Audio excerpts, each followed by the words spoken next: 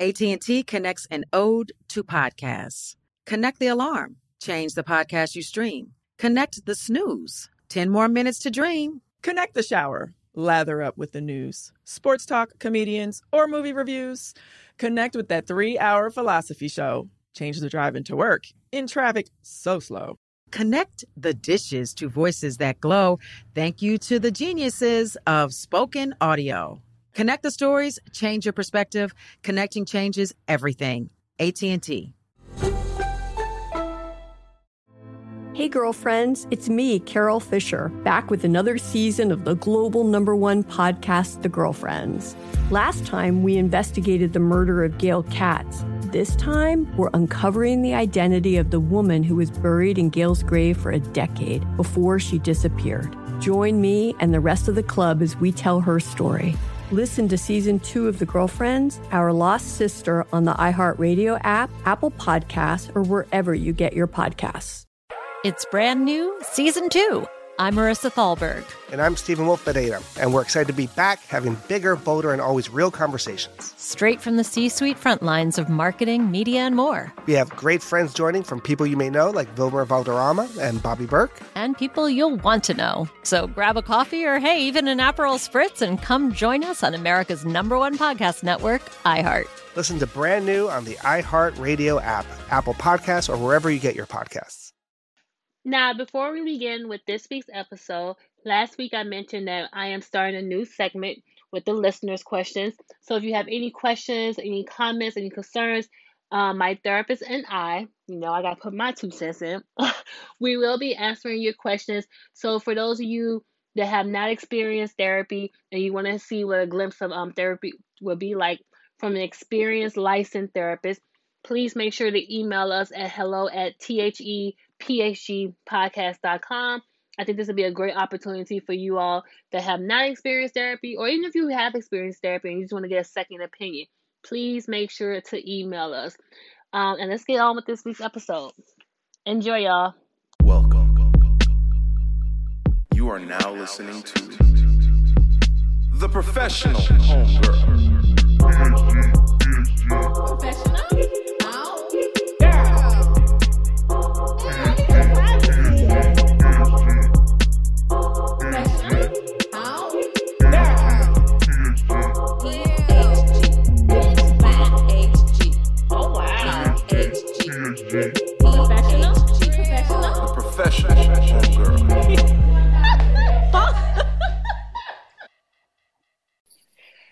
Hey guys, welcome to this week's episode of the PhD podcast. It's your girl Ebony, and I'm super excited about this week's episode. Before we begin, please make sure to follow me on Instagram at the Professional Homegirl, at the PhD podcast, and last but not least at Ebony Beauty. Please make sure to follow me on Twitter at THEPHG_. And last but not least, please make sure to visit the website at www.thephdpodcast.com. Now, all of my guests are anonymous, so let's begin this week's episode. So I am super excited about having this conversation with my guest today. How are you feeling to my guest? I'm doing pretty good. Good. I'm super excited. So before we get with have our conversation, so I'm an avid reader. So like last year I read like 50 books. So I read books like crazy. Oh, wow. So yes, I was in Barnes & Noble and I saw her book. So when I saw it, the title alone, I was just like, what? Like, it just caught my eye. And then for those of you that are interested in her book, please make sure to email me. I'm going to send out an email about her book because her book, like, really inspired me in so many different ways. And I also feel like I saw myself in her book. Like, I feel like I was reading chapters out of my life. But anywho, so I was going to get some other book, and I kept walking past her book, and I was just like, who is this girl? Like, where did she come from? So I picked up her book, and I read your book within 4 hours. Oh, wow. Yeah, like I could. That's like a record. Yeah, like I'm telling you, like your story has inspired me so much, and I was like praying and manifesting that I can have this interview with her. So I'm really excited about this one, and I hope her story really do inspire you. So let's get started. So you are a Muslim woman. Yep. And I think that with your story was definitely educational because there was a lot of things that I feel like people don't talk about. So my first question for you is, what are some misconceptions about Muslim women? There's so many. You have misconceptions kind of darting from each direction. As you read in the book, it's not like, oh, just, white people, like white women and white men trying to get you, but there's like Muslim men and other Muslim women, other Muslims who are not African American who are trying to attack. So I think you definitely get all types of stuff from all directions when you are openly Muslim or any open religion. But right now, Muslim and Islam is like under the radar right now, and kind of under the chopping block for getting attacked and stereotypes and stuff like that. But I think some of the major misconceptions of being a Muslim is that you basically are not even a human. Like either you are seen as just a monolith. You are either a terrorist, you're oppressed, or you're really perfect and you don't have no issues at all. It's like you have a couple of narratives. And then when you put Black Muslim on there, which is what I am, then it gets more, in depth. Like, oh, she's not a real Muslim because she's Black, or she's, which is she's crazy to me. Convert. Yeah, it's very, and then also I'm fat, so it's just like the more like misconceptions get piled on you. One thing that I liked about this topic is because you're very like, I think once you start becoming comfortable in who you are, like you found your voice, so you was just letting niggas have it. But I felt like people see that as a well, we keep it real on this podcast. I felt like people was feeling that since you weren't the typical like submissive woman, that was a problem for you. And I thought that was just crazy because you couldn't be who you really are. Yeah. I think, as soon as you are kind of born with a vagina, you are automatically, seen as something, right? And as soon as you come out the room with dark skin, it's basically supposedly a wrap for you, right? And so that is exactly what it was. Like, I was born like this, and anytime I would say something, it would always be an issue. I was always, and you'll see throughout the book, it's just like, oh, you need to shut up. Like, you always talking. Like, you always got something to say. Like, you sound like a broken record. It's always, no matter what I tried to say, whether it was something that I thought about, because I would say I'm a pretty assertive, confident person, but I would really, really try hard to like be quiet myself and say the right things to not upset people or make them uncomfortable. And even when I did that, people still wasn't having it. And it was a problem. I was like, I'm really like putting forth the effort to shut up and say the right things, and you still not happy. And so that's when I was like, when the divorce happened, I was like, fuck all of that. It's over. Like, it's over for everybody. And I remember the day I was on, because, I was still like an Instagram influencer. I went on Instagram. I was like, y'all, listen, the divorce was finalized, and whoever you thought you knew, so it was over. You don't know. So you can unfollow me right now. It's about to get real. And that's it. That is it. And people were like, yes, we want this. Yes. Because like, I was like, I'm not whatever y'all thought it was and all this like little hee hee ha ha stuff. No, like, it's real deal right now. And I will never let anyone silence me again. Like, that was the end of that. Word. Another thing that you brought up within your book, you talked about how you weren't born a Muslim and you converted at the age of 6. So as you got older, did you ever question your religion? Oh, for sure. I think that's like a normal thing. And if someone tells you they haven't, they're fucking lying.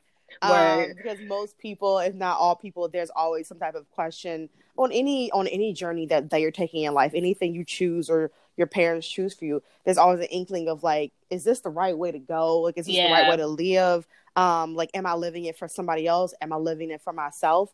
And again, like, I always I think for me with my relationship with Islam, it was like up and down. Which is normal. Yeah, like, I never was like, I hate Muslims and I don't want to, I want to denounce Islam. But there are certain parts of it I was like, is this necessarily for me? Like, am I doing this right? Like, everyone is sitting here calling me sluts and bitches because I wear a turban instead of like a traditional wrapped hijab. So is this really the religion that I want to be in? If this is like the scrutiny that I'm going to have to like live with? And I had to, again, go through the journey and figure out what hijab meant to me, figure out what modesty meant for me, figure out what Islam meant for me. And even though there's certain things of it that I wouldn't want to dabble in or wouldn't do. Personally, I'm still very much so Muslim, and that's okay. Like, that's Right. totally fine. Anytime, like, this is, it's okay. You have to do, it's everything or nothing. And Right. that's not how life is. True. One thing that I found interesting within your book, and this is also in the title of your book, was how you talked about being fat and also a Muslim. And I thought to myself, I'm like, wow, like, I felt like you noticed that at such a young age. But then when I was reading the story with your mom and you being in a clothing store, it kind of like throughout your whole childhood, it seemed like you was just fat shamed. And it started within your household. Yeah. Why do you think that? I mean, unfortunately, I can't speak what I can't really speak on like everybody else's, like, like the Asian or Latina or like Middle Eastern. But I mean, from the stories that I've come up with, a lot of families, unfortunately, fat shame. And that's the earliest, especially Black families. Yeah, that's like the earliest abuse of like body shaming is coming from family members and close friends. In your household, and for many girls and boys too, it starts super early. Like, I've heard people dieting like at 6, 7, 8, like, because I'm just like, that's toxic as fuck, bro. And so in my household, same thing. And like, I always like to say, because like, I feel like a lot of people think my mother, like, as they read it, they see her as like the bad guy. And I always tell people, my mom did the best she could with what she had at that time. Now, is she doing some other stuff now? Sure.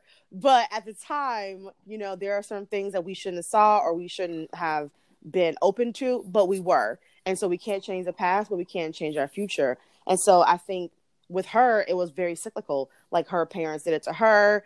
Her great grandmother did it to my grandmother. This whole body shame and like, just like fat shaming about, you're too skinny, you're too this, your skin tone is this, and your hair is good and her hair is, that type of shit was going on. And so unfortunately it trickled down and to me and my siblings. And so we definitely were body shamed. I was body shamed for my father, who wasn't even around, but still found the need to do it. Yeah, I got some questions about that, because he reminded me so much of my father, because my father is, I hate to say this term, but he's a crackhead. And when I was reading the story about your father, I was just like, yo, like, the shit was very sad. Like, no, it is. But I'm going to ask you questions about that, because I really felt like I was reading chapters of my story. And it's also one of those things that when you're going through it and you look back on it, sometimes you be like, damn, like, am I the only person that's going through this shit? So when you see that somebody else is going through it, it's kind of refreshing to know that you're not alone in this. And to see where you at now is just like, oh, so amazing. But anyway. Yeah. I mean, I think it's crazy. I wish that I could attach something to my father for him to be so fucked up, like him being crackhead. Which he's not. He's still messed up. So I'm just like, you don't even have you make good money. Like, you're just messed up in the head. Like, you're just not a good human being. He doesn't even have no issues other than some mental stuff that would even cause him to be so mean to. I honestly, he was disgusting. Yeah, I'm at the point now where it's like, I don't like saying I hate people, but I need to go to therapy for this. But I really hate him. And I don't say that about anyone, but him personally. I feel like with him, he definitely gave you a reason for what he did to you. Like, when I just read it, like, it's one thing for a parent to be absent, but for what he did to you and you were struggling, like, that was like, oh, that literally like broke my heart. Like, yeah, I'm still shocked that he even did that. Like, that is something that I've not heard anybody's. Yeah, it was bad. Tell people what he did, because I feel like we jump in and people are like, what he do? Well, basically, I mean, and it's crazy because there's other stories that I didn't even put in the book about what he's done. But I can imagine. Yeah, he's like, that was like top. That was just like, I mean, there's some. It could have been a whole book on what he's done. Yo, when I was reading that, I was like, I know she's admitted some things, because if he was willing to do that, I know he did some other fucked up shit. Exactly, that's what he does. But so basically, what's in the book is that he basically, I was so poor, like I was poor to the point where I was like. And I was in college. I didn't have no family support. My mom, me and her was, not really talking like that. And if we were, she didn't have the money anyway to support me. And I was just like, putting $5 in my gas tank just to get to class. So that's all I could afford is $5. I was eating dinner at friends' house. Like, I had a friend and a family of friends to go to their house to eat dinner every night of the week. And that's how I was eating. And so basically, he, in a nutshell, just stole some of my school money, that I needed to get to school with, and he was just doing a lot of stuff, and I have not got closure for that stuff. Yeah. He's never apologized. Like even to I haven't talked to him in I think over 12 or 13 years. He's still alive. He's still well, living his best life, and has never reached out to me, never apologized for any of the things he's done, which I definitely need to get some therapy to kind of get through that, because I still have it. I'm still holding on to it. Well, you know what? I'm going to send you my therapist information. She is like, oh my gosh, she has helped me through some of the worst experiences in my life. And I had to learn how to create my own closures. So I definitely send it to you. And then she's a Black woman. Like, I think you would really like her. Like, she is like, I swear by her. Like, I even recommend her to some of the listeners, and everybody loves her. Oh, wow. Okay. Yeah, for sure. But since we on your dad, I also thought it was pretty disgusting how he didn't respect your religion, and he was trying to sneak and give you pork. Oh my God, what is wrong with people? And it's funny now, but when I was reading it, girl, you should have saw me in my bed. I was like, is he serious? Yeah, because he's evil. That's just... Yes. I don't know. Like, I try to justify things sometimes. Like, oh, well, maybe this person's ignorant, or maybe they don't know. Girl. It's just like, why would you do that? Like, it's no reason for me to have that. There's no reason for me to have that. It's just but then it'll be times where if you didn't eat that, then you wouldn't eat. Yeah, and meanwhile, his whole family would be over there just going to town, like y'all at the park. And it was just heartbreaking. Yeah, he did a lot of stuff. Your child like that. I don't know. I honestly thought, and I always used to think, like, why does he hate me so much? Like, what did I do? Like, I always remember, like, asking myself that when I was a kid. Like, why does he hate me so much? Like, what did I do to him? And like, because it really started to always ask that. It did, and like, I never answer myself back. But then at some points, because you're young and you want your father, because everybody else got a father but you. And you're like, well, why does he hate me? Like, what did I do to him? And then you're like, well, maybe it's just me. Maybe I messed up. Maybe I did something wrong, and that's why. And so you just internalize a lot of shit.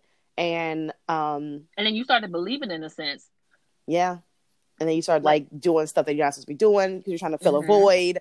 Or you just become really hard and you don't trust niggas. Basically, that's... I mean, I'm a lot better now, but still there's, like, that seed inside of me that's very, very much so guarded when it comes to men, especially Black men, unfortunately. And I don't like generalizing statements, but, like, with me and my mental illness and my trauma that I've got from, men, for the most part, it's been Black men who've, like, done me really, really bad. So I have I'm very guarded when it comes to them, and very untrusting. And then to men in general, I'm very untrusting as well. So, yeah, it's crazy how the trickle down effect happens. It's very prevalent when you get traumatized by someone over many, many, many times, and you're an adult now. It's just like, I don't trust nobody that looks like that. Yeah. Anyone who sounds like that. But I also feel like it's hard for you to believe in men because not only just your father, but the other men that your mom was married to was not good examples. For sure, yeah, that too. Because it's like, you didn't experience trauma with just this man, which is your father, or your sperm donor, because I be saying my sperm donor. Same. But you experienced it with other men that your mom was married to. And it was kind of like a sense with, I feel like with your mom, because I feel like your mom was like, in some senses, she was very overprotective.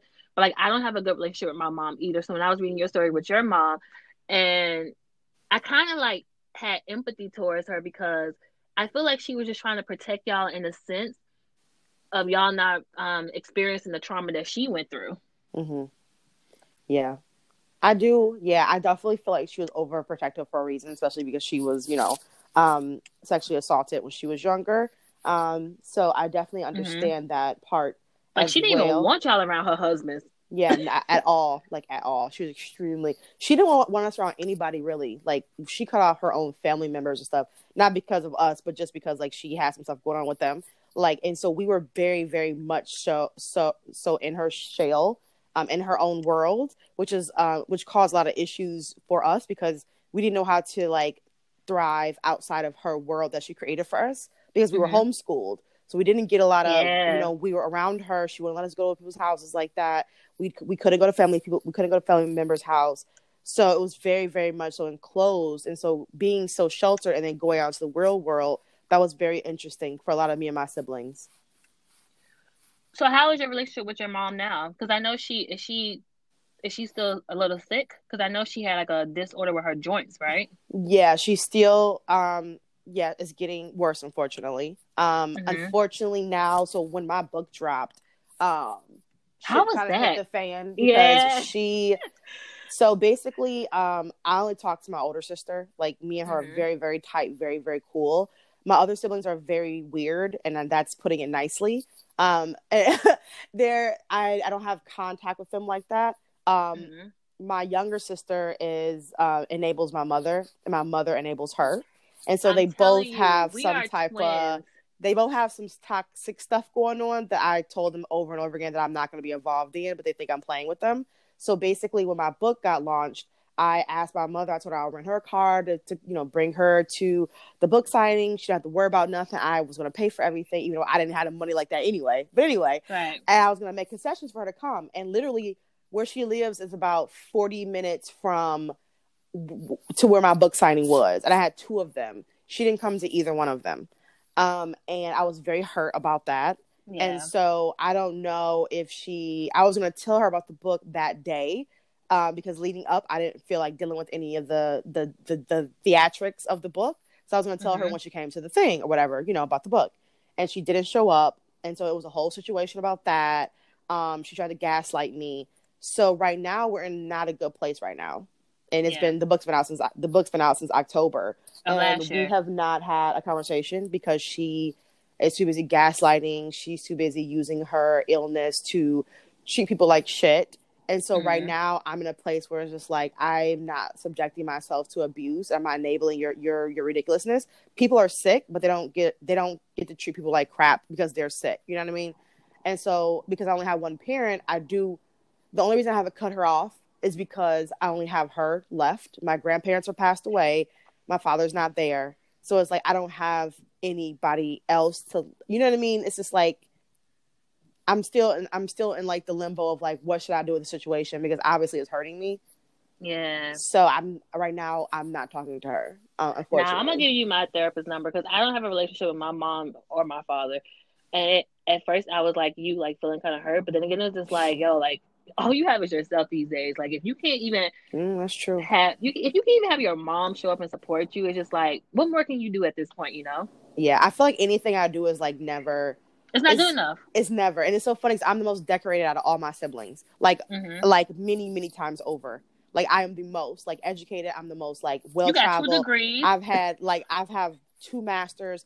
My family does not care. They've treated me like I've done something to them when I've literally just lived my best life aside from them. And it's like they have resentment towards me or some type of vendetta. They can't bring themselves to celebrate my wins. And so because now I'm like, well, I don't care. I'm just going to do my own thing. It's like, oh, she doesn't care. She's too big for us now. It's like, who said that, y'all? I invite y'all to every single thing. You guys don't care. You guys resent me. And so it's funny how it's just like they don't care about me. So, which is bad because everyone's alive. Everyone has cars. Everyone got like the internet.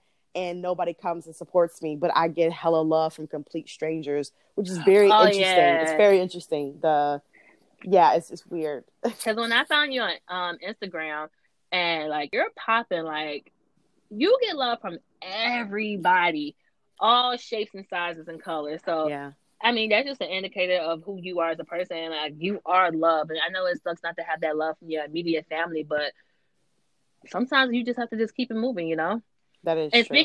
And speaking of your Instagram, I know you're a big advocate for body positivity.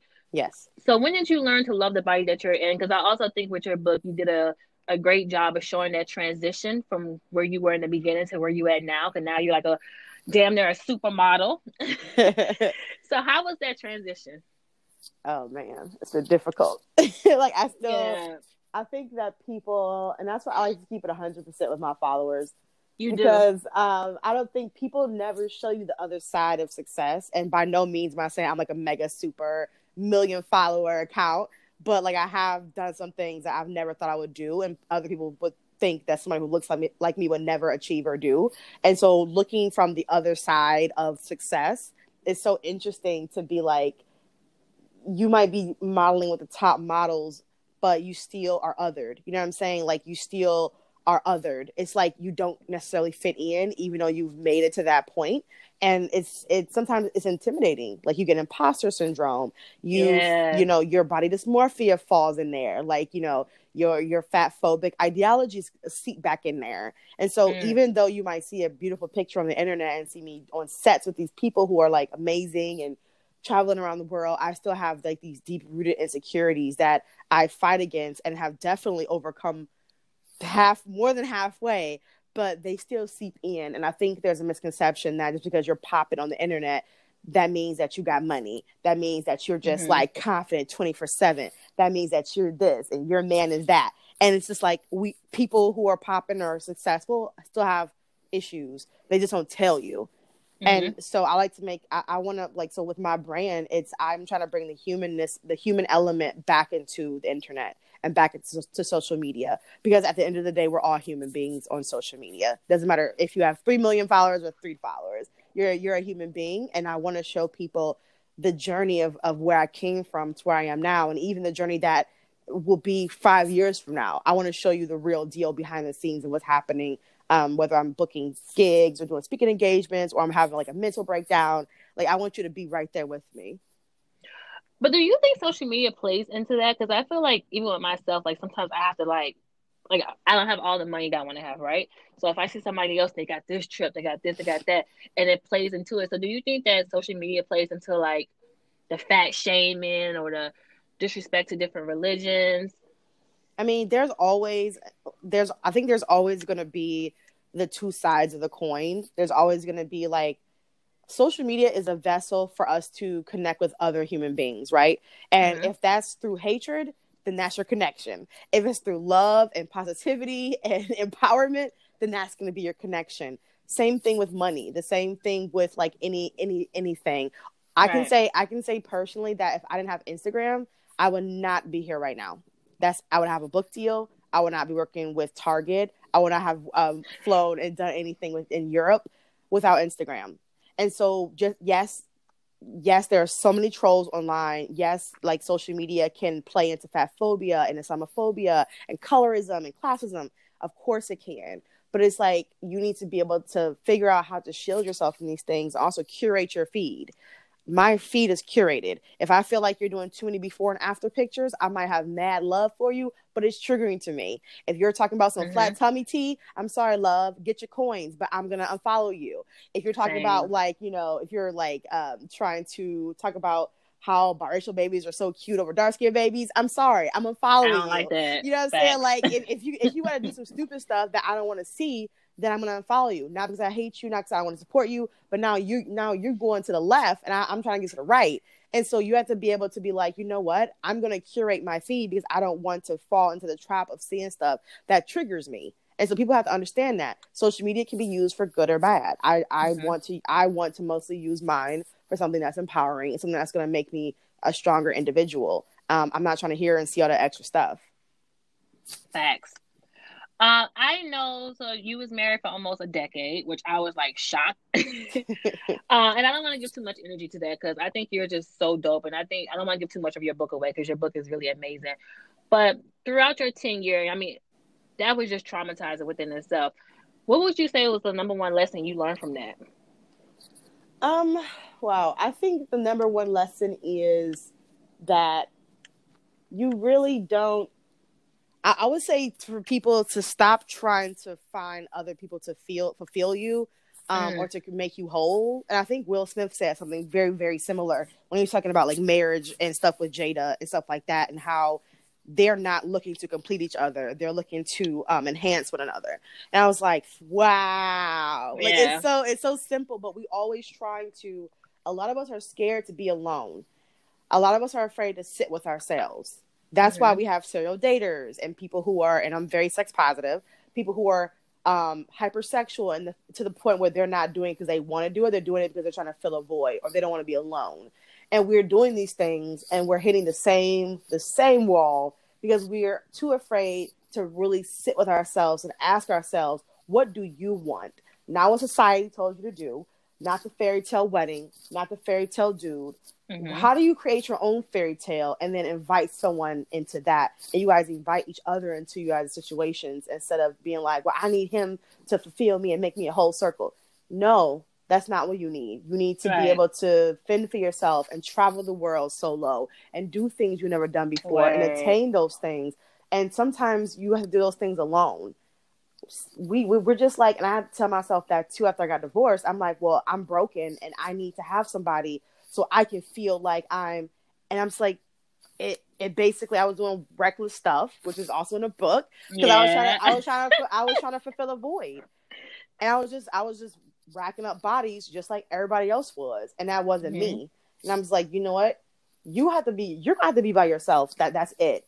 And yes, it was uncomfortable. Yes, it was painful. But now it's just like, I want to get to a point where if I do invite someone into my space, whether it's serious or not serious, they need to serve a purpose and vice versa. If we're not serving each other's purpose, then there's no point of us talking. So I'm very, very selective now. I think I've learned what I don't want from this situation is that I need to be selective and stop trying to change people, stop trying to fill your void with something that's like ridiculous. And I learned a lot from that. That situation and that 10-year relationship that went to shit. I mean, he tried it. He tried it, man. He did. But do you think one of the reasons why you stayed in that relationship for the amount of time that you did results back to not having that positive black man or just positive man figure in your life? I think that I did not want to get divorced because I didn't want to be a serial marriager like my mom. Like, oh, that too, yeah. Me and my sister made a pact. We were like, we will never. Like, we literally made a pact like a couple times in life. Like, when she got married and I got married, I was like, nope, not doing it. And so I kept to my promise. Like, I'm not going to get married 80,000 times like I've seen other women and men do and my own mother. And so that was one. Also, I put a lot of time and effort into him because he was definitely not what it was when I first met him. They never are. Okay. And I put a lot of effort and energy into that man. And so I was like, you know what? I'm not going to let another bitch take my hard work. So it was pride. Yo, it was pride. It was like, but at the same time, it's just like, that's not, you chose to be that person for him. You chose to put your time and energy and take away from your cup to put in his cup. You chose to do that. So whatever happens, happens. And so I had to humble myself and get over that and be like, you know what? He's not your property. And yes, somebody else is going to deal with him, the good stuff that you've given him, but also they have to deal with his bullshit too, because it's a lot of that. And so I had to get out of that mindset of like, oh, I built you, I made you, and da-da-da-da, and, you know, you're mine. And no, I had to get over that. Like, we can't do that to people. I was like, yo, this nigga got some nerve. You showed him how to do a resume, got him a job, and he had the nerve to move the way he was moving. I was like, nah. That's what they do. That's what they do. Unfortunately. That's why I'm just like, see? And like, a guy try to finesse me now, and like, it never lasts because I'm pretty blunt, and guys try to finesse me. I was like, honey, I wrote the book on finessing. Try again. They're like, oh, so you're one of those. Yes, I'm one of those. Keep it moving, brother. And they'd be like, oh, okay. Go find your next victim somewhere else. I had a whole relationship. Stop. Exactly. I'm just curious because your mom was married. I think you said like 5 times. No, she was married. I think 9 times. Oh, I think 2 of them were to the same person. So yeah, about like 9 times. So what do you think that your mom taught you about men? Well, it depends on like what era. So when I was first, because it's like the first 10 years, the next 10 years, the next 10 years. So now I'm 30. I think initially, she taught us that they were disposable. Yo, I was thinking that. Yeah. So like from an early age, I always thought men were so disposable. Like I thought that they just came in, caused issues, got you pregnant, and then left. Like that's what I thought men did. And so from when I was like, you know, little to like maybe 16, I always thought they were disposable. And so that also like made it hard for me to make connections with men and stuff like that, because I'm just like, I mean, you can go like at the end, like the most minor inconvenience, you can go because I know you can go. And so it wasn't even like, oh, let's talk about this, let's try to work this out. It was like, you can go. And so that's what I learned, unfortunately, from her. I'd like to have a better answer for you other than that, but I feel like that's what I learned from her, is that men are disposable. So let's talk about your breaking point with therapy. when I was reading that in that chapter, I was like, yo, I so feel her on this. What was the breaking point for you to attend therapy? Because I feel like it was a struggle for you to even go. Oh, for sure. So I've had like mental breaks throughout my life, a lot of like throughout my life or whatever, and I never knew what they were because we didn't really talk about mental illness when we were like little. No. So like when I used to have them and I would be flipping out, freaking out, I would never know what they were and never even cared to research it because no one talked about it. And so the breaking point for me was when I was working a job that I hated. I had just not just graduated, but I was married. We had been married for a couple years. I had left a job that was very abusive and like racist. I was the only Black girl in a white store. I was a manager. I was young. They were mad about it because I was educated and young and they couldn't take it, of course. And so I had to leave that situation because it was making me go very, very crazy. I was unemployed for a very long time. Finally got another job that ended up being a lot worse, more diverse, but still worse. Mm-hmm. And I started having really, really bad mental breaks, like anxiety, deep depression, like anger. And just like I was at the bottom of the barrel mentally. Like I didn't think highly of myself. I didn't think highly of others. I hated myself and I hated other people. You was I don't angry. want people talking to me. I don't want them saying shit to me. Let me sit in my anger and hatred for everything. And so the breaking point for me, I think, was when I went to jail. That was like the top breaking point. I was just like, you are in a master's program. You like are smart. Like you are not like you're not no bum bitch. Why are you sitting here right now? And I started laughing at myself in the fucking jail cell because I was like, that's how you know it's so real. Stupid. You look so dumb right now. When you laughing at yourself, I was like laugh crying because I look so dumb because I allowed somebody to get me to that point. Of like almost like that could have went so bad. Like I'm whatever you believe in, whether it's God, like whatever the entity, the universe, whatever, like was really looking out for me because that could have went so bad. Like Word. I was protected that day because it could have went really, really bad. Where I could have been in prison. I could have lost everything. And so like I knew that, and I was like, you know what? Never again will I put my hands on somebody. Never again will I even get to the point where I'm just that angry where I black out. Yeah. That will never happen again, and I will try my hardest to do that. They do. But it's not an excuse. Yeah. Exactly. And I was like, so I kept my promise. I've not touched anybody. I've not been to jail, not been arrested. No police called on me since that day happened. And I'm like, I know I'm very proud of that because like I definitely didn't give a fuck. I was like, oh, jail, put me in prison. I don't care. Like I was that person. Like put me in prison. That's a Detroit in you. Basically. So how has attending therapy shaped who you are now? I think that therapy has definitely saved my life. Like honestly, I'm actually looking for therapists now again with my insurance company. And so finally I'm getting back in when I should have got back in. But the 5-year stint that I did with like therapy prior to this, it's definitely made me a lot more self-aware. Because, like, I have a personality disorder. And so I'm not aware of certain things, how they make people feel. And so I'm more aware of people's feelings, aware of my own feelings. Boundaries have been set now. Like, boundaries is, like, my number one rule for every single year. I learned that in therapy, too. Yeah. It's, like, boundaries and, like, your breaking point of, like, when you do get to the blackout phase, when you're pulling out knives and guns. How do we take a step back? 3 steps before we get to that breaking point. And so now, like, I like now I'm the queen of getting my person walking out. Like I walk out of biz meetings. I walked out of work meetings. I walked out of friend conversations. Coming back? Nope, she's not coming back. Because when I said I'm done, I'm done. So I am the queen of boundaries. I don't play that shit. My peace is so much more than what it was before. Like I'm not losing my shit over something that I can control. So I would leave. Yeah. I've definitely left before. Yeah. So one thing about this book and that you constantly kept talking, just putting emphasis on it. And I was just like, wow, like, cause like you, like I was like so fucking angry these past couple of months. And I just thought it was so beautiful how you told your story and how you shared it. Did you ever think that by using your anger that you would get the result that you have now with a book? No. Definitely not. because you can read the pain. Like, I think that's why I just relate to it so much. Because like you, like I just know when it feels like when nothing is sticking to the damn wall. Like you just so frustrated. So when you were just telling your story, and like most Black people, especially Black women, like we just grow up in like traumatizing households. So it's just like, I just thought it was just so amazing that you shared your story with us, and like for it to be a book, and it's a good book that we need to get to New York Times bestseller. That was great. Yeah, like, that would be awesome. Yeah, I never thought it was possible. Honestly, I think one thing, because I always ask myself, what makes you different from somebody else that you grew up with?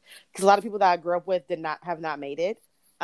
They have basically succumbed to the trauma, and now they're doing it to their children, or they are sitting in it with a bullshit ass man, or they are, not living to their fullest potential. And I always ask myself, what makes you different from the other people that have not made it? And I always say that I'm very diligent. I don't take no for an answer.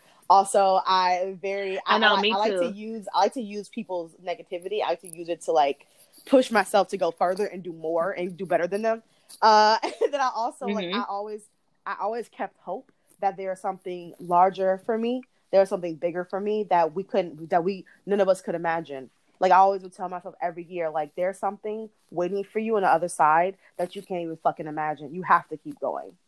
And I would tell myself that every year. I don't know where that came from, but I felt it in my heart and my soul that something was meant for me that was bigger than what the fuck I was living in, what I was looking at, what people were telling me.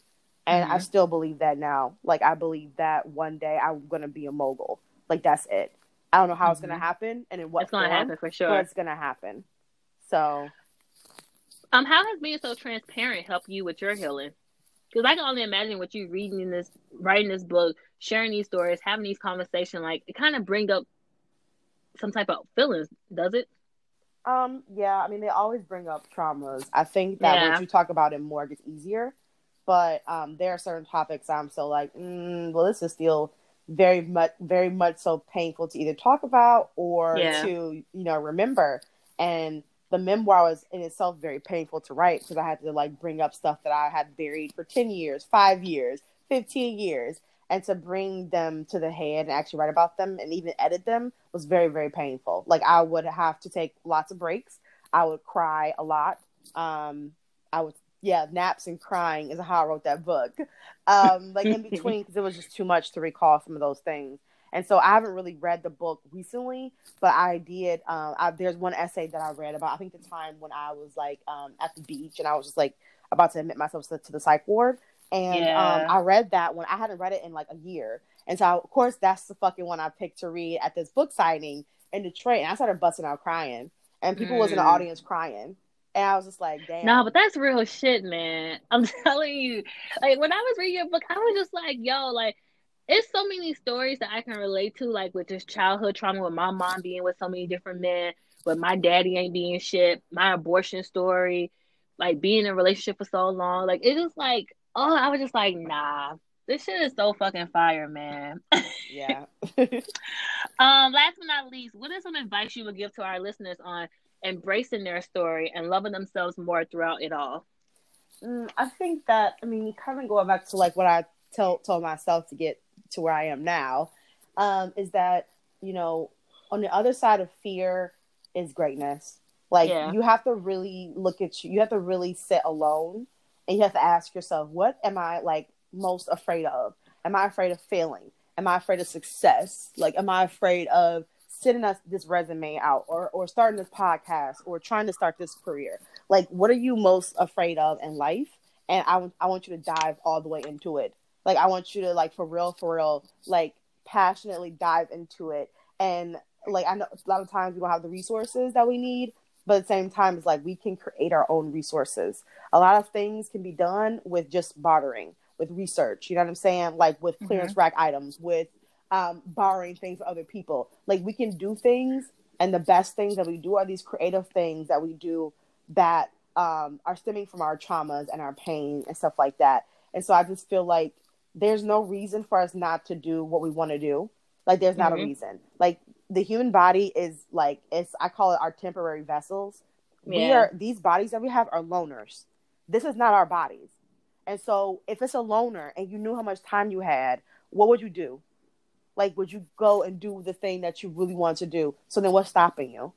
And I'm not saying it's easy to do it. It's not. But you have to see, you have to try. Like, you owe it to yourself. You owe it to the vessel that you have that's borrowed to at least try. And the second thing I would say is to never listen to other people. Facts. Because, like, people will really try to, like, just, like, derail you. And, like, I'm Muslim, so I believe that there are people put in your life to boost you. And there are people put in your life just to stop you from doing something. And you'll notice that when you're close to a breakthrough, that's when they start coming heavy. You cannot allow them. You cannot allow their negativity, their insecurities. And I'm talking about close family, friends, your baby daddy, your husband, baby mama, everybody. Right, everybody. You cannot allow them to tell you what you can and cannot do. Because you will lose a lot of time by listening to people who don't know what the fuck is going on, don't know what's going on in their life or their kid's life, trying to tell you what you should do. So if you want to do it, then go do it and shut out the naysayers.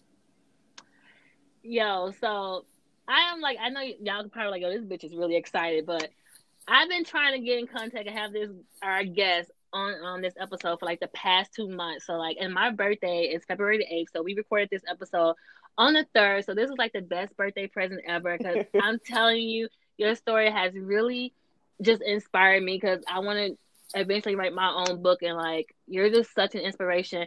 So as a birthday gift to one of my listeners, whoever emails me first, I'm going to send you a book of hers.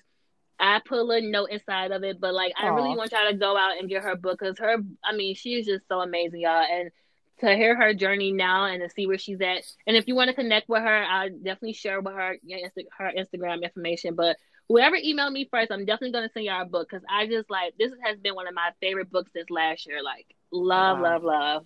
So thank you so much for inspiring me. If y'all have any questions, comments, or concerns, please email me at hello@thephgpodcast.com. And until next time, guys, later. Bye. Hey, girlfriends, it's me, Carol Fisher, back with another season of the global #1 podcast, The Girlfriends. Last time, we investigated the murder of Gail Katz. This time, we're uncovering the identity of the woman who was buried in Gail's grave for a decade before she disappeared. Join me and the rest of the club as we tell her story. Listen to Season 2 of The Girlfriends, Our Lost Sister, on the iHeartRadio app, Apple Podcasts, or wherever you get your podcasts.